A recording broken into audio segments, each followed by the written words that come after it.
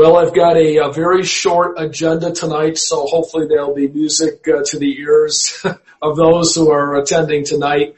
We've got a pretty short lesson here, and I just wanted to keep it very concise. I just want to give you, each of you, some words of encouragement as we get ready to leave entrusted and really take what we've learned and start applying it to our families and raising our children.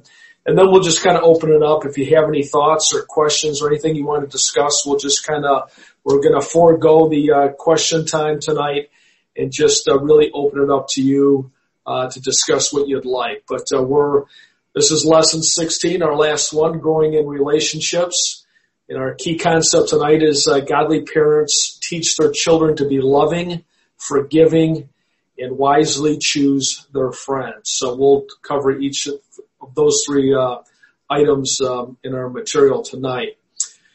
But we're going to be learning about relationships inside the home and outside the home and how all that works. It's a process that builds character. The author laid out a process tonight we'll be talking about regarding just life within the family, how siblings relate to one another, what kind of challenges that brings out, what are we trying to teach our children during these times. So it's repetitious, it creates consistency, and we've had some other systems as well that we've learned and talked about that will be very helpful in being able to help our children in these particular areas.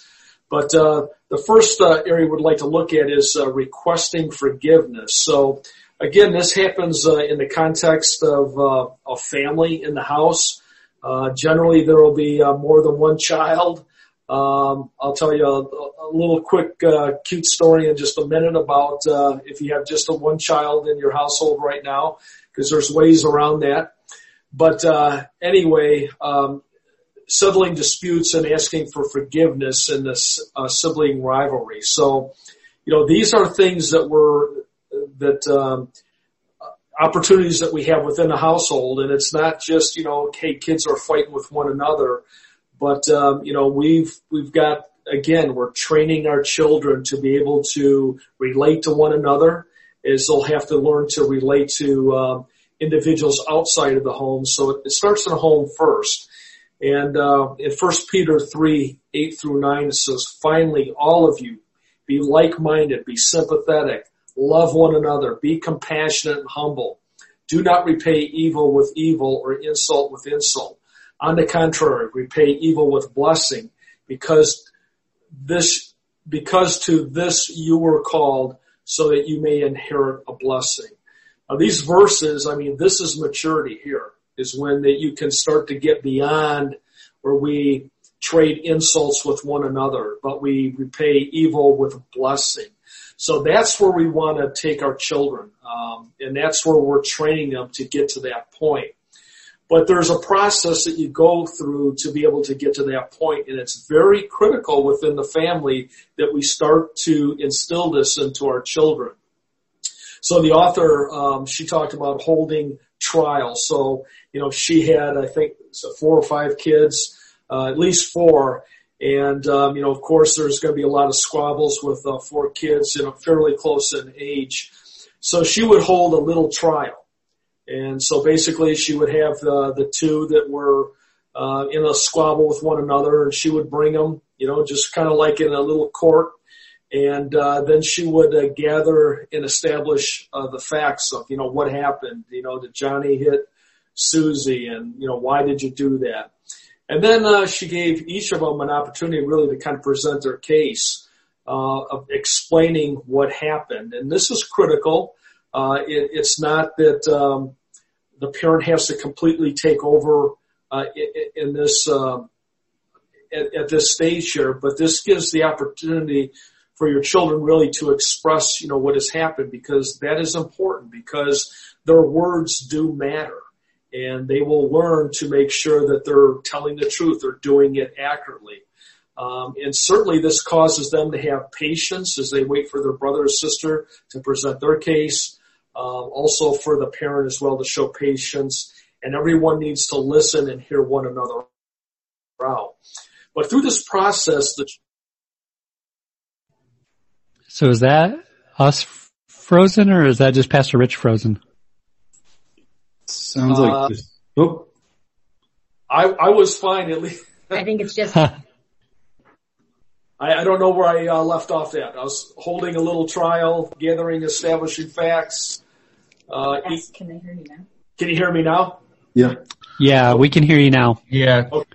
And I was just saying that the truth usually rises to the surface, and I've seen this happen many times in a church setting where an individual's being confronted over something, they're trying to hide it, but as best as they're trying to hide it, the truth always comes to the surface, and I've seen it happen time and time again. But if your child doesn't tell the truth, then there's consequences for that.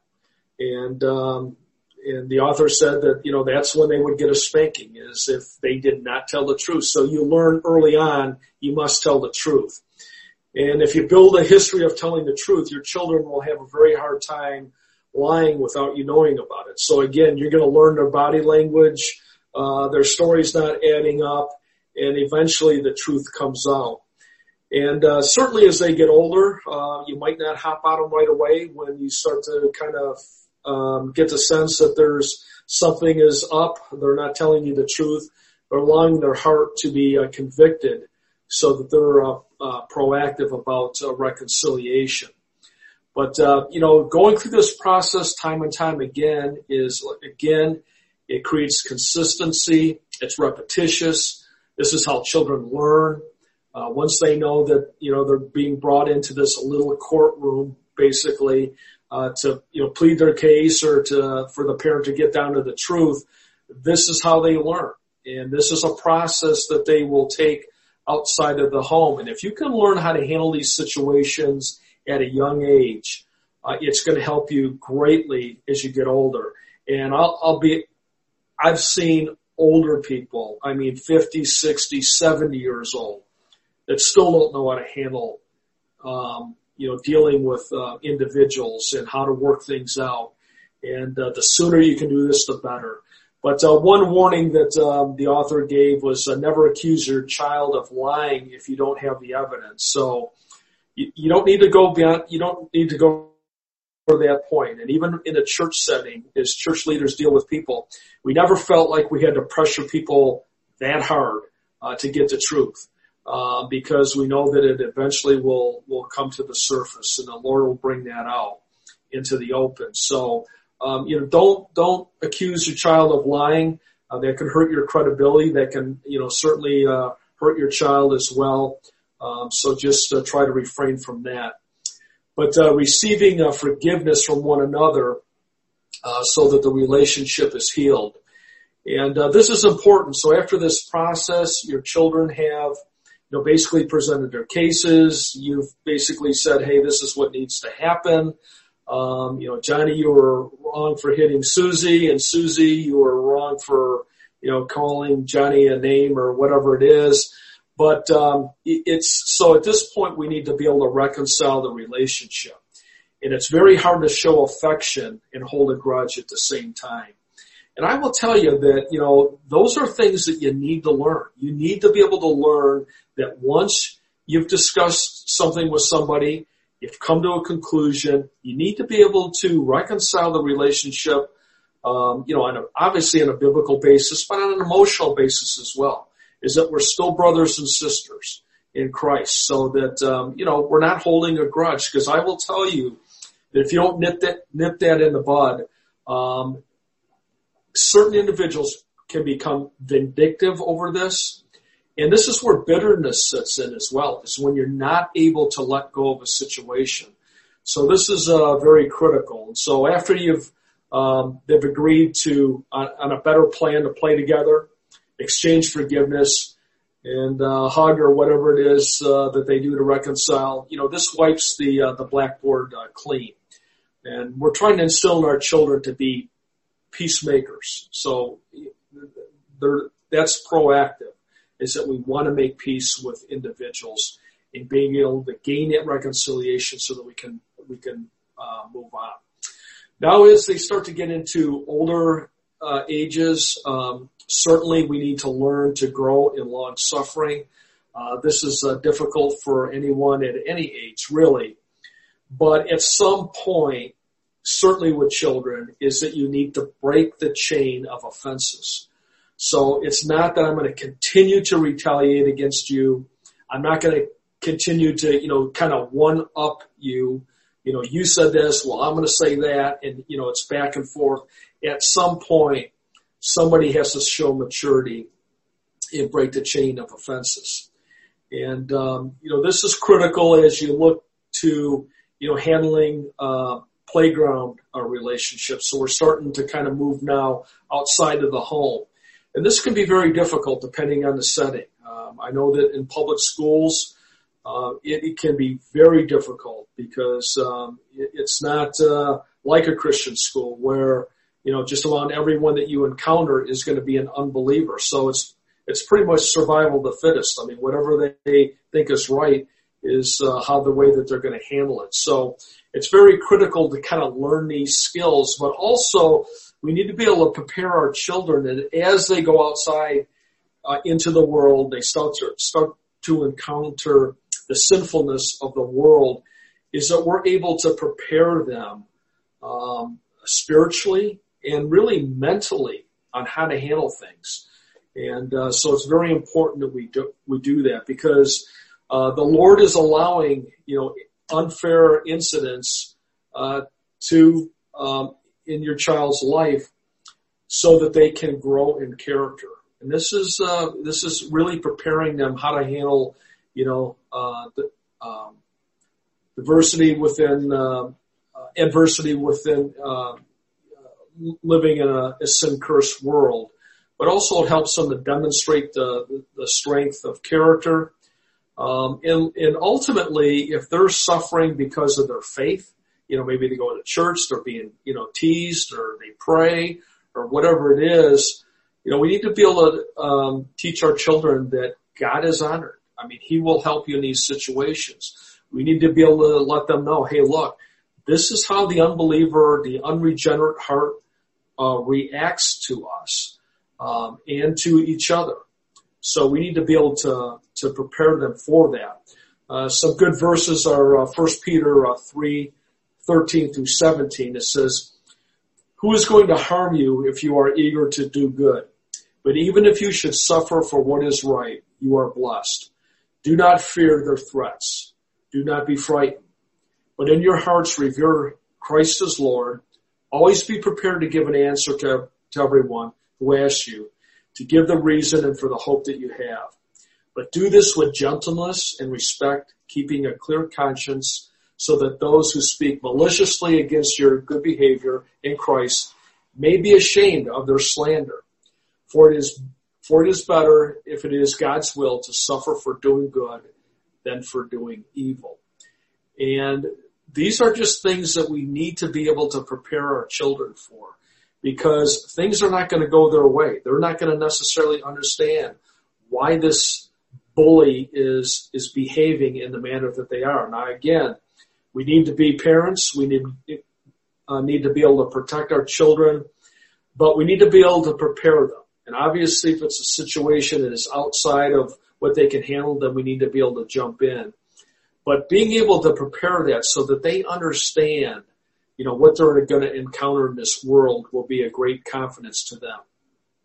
Also, Proverbs 15:3 says, "The eyes of the Lord are everywhere, keeping watch on the wicked and the good." And that should give your kids confidence, knowing that God is there. He sees what's going on, and He's at work in their lives. So we can have confidence in Him. We can pray to Him.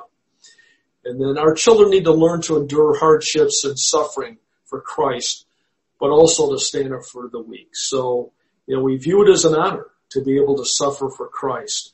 But also we're looking to be able to, those around us who are weak, the world's going to treat them the same way. And being able to come to their side, this could be a great opportunity for them to be able to witness to their friends and to be able to help them through these difficulties, to show them that, I handle things differently. I view things differently. let me tell you a little bit about that. So it's a great opportunity for them to be able to speak up for their faith. And our last point is learning to choose friends wisely. I don't think I need to say a whole lot about this. I mean, basically, whoever you choose as friends, if you choose someone that doesn't have a good reputation and they're a rebel rouser, they will generally never come up to your level. It's always where you will go to their level. And Proverbs 13:20 says, "Walk with the wise and become wise, for a companion of fools suffers harm." And then also 1 Corinthians 15:33, "Do not be misled. Bad company corrupts good character." So we need to be able to teach our children. We want you to be able to befriend those who have good character, be able to explain that to them. Also to try to be a witness to those who don't have good character, but there are certain guardrails we need to be able to put up. Just like we have guardrails in marriage, we need to be able to have guardrails in our friendships as well, and who we're going to have as friends. But then, learning this discernment with choosing our friends wisely will hopefully lead to wisely selecting a spouse. And they had an acronym, CATCH, and in looking for a spouse, just some things to look for. C is for confession of faith in Christ. A is able to abstain. Sexual purity. T is a teachable spirit. C, committed to the Lord and His Word. And H is high standards and convictions. And certainly I think this is a good, these are good characteristics to look for. Certainly they need to be a believer. Always, there's not an option for a believer to pursue a relationship with an unbeliever. There's no such thing as missionary dating. They're either a believer or they're not. And 2 Corinthians 6:14 says, "Do not be yoked together with unbelievers. For what does righteousness and wickedness have in common? Or what fellowship can light have with darkness?" And I will tell you that I know a number of people that have pursued this route. They thought things were going to turn out different for them. And this individual, maybe we get married or whatever, they're going to, they'll at some point open up to the gospel, and it doesn't happen. And I can tell you people that have great regret for the decision that they made with this. So again, I know that none of your children are at this point. Certainly these will be things that you need to be able to take a look at as your children get to these ages. But certainly choosing your friends wisely, even when they're young, is being able to go through these principles that we've learned so that they can start to, it'll be a lifelong pursuit with them with choosing their friends wisely. So I'd like to just give you some encouragement. That's the material for tonight. Just as we this is our last session. And you might think, maybe looking at the Castles or Caricos, that, hey, we've gone through all this material. I mean, there's a lot to this. Can I do it? How did you guys do it? And I will tell you unequivocally, it's God's grace. And that same grace that God gave us with our children, He will give with your children as well. So I just wanted to encourage you with that. But, with you persevering to this last night, let me just tell you that you've passed for sure the first test, and that you've completed and trusted. And I believe that God will bless your faithfulness, but perseverance is very key in parenting. And it's just because there's going to be times where you're going to start to doubt, and you're going to need to rely on the Lord, and He's going to be able to help you. But congratulations to you. You've passed the first test. And, it really doesn't take that much more really. And I'll go through because you do have the plan. it really doesn't take that much more to do things right. And you just need to be consistent at the plan. And we've got the plan laid out to you. But really, what's the alternative? I will tell you that if you do not parent your child, they will rule the house. And they will blow beyond the barriers. And I will tell you that it will be a lot of heartache. It will be a lot of difficulty ahead of you. So certainly it is worth it to be able to do it. But you have the plan. And we've got the plan. So, we need to be growing in our relationship with the Lord. I mean, this is key. Being a parent is part of your sanctification process. You will learn in this process. You will mature in this process. Structure your house properly. We spent a lot of time on that. Process the principles of the Word of God that we read about in Deuteronomy 6. Help them, apply them to life all the time. I mean, I can't think of a better way to teach your children than to apply the principles of the Word of God to everyday life. We learned some other systems, the full circle, the 4 steps with the young children of confronting them when they're doing things wrong. Structuring your child's life with life inside the circle. So we're structuring that so that we can show them what's God's best for their life and what is not God's best for life, the consequences they would have. But you have to be able to structure that for them. I would say evaluate your children annually. Look at different areas. Spiritually, where would you want them to be at the end of the year? Educationally, character-wise, different skills that they need to be able to learn before they leave your home. Building character in and outside the home. And cast a spiritual vision for your children.